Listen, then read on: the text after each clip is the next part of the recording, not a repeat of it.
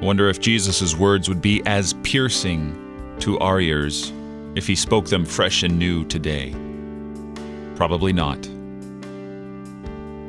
Because people don't change. When he says to them, "Why do you not interpret the times? Why do you not settle with your accuser? Why do you not repent and believe? Otherwise you'll all likewise perish." For how are we any better than them? How are we any better than anyone who perishes? We're not.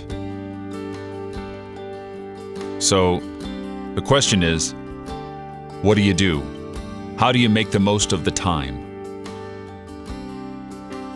Now is the day of salvation. Behold, now is the time when the Son of Man will hear your prayers. Don't wait until it's too late. Repent. Go where you can hear the words of Jesus Christ, the God-man, true God, true man, all Savior, who's redeemed everyone by his blood. And believe in him. Cast all your hopes on him.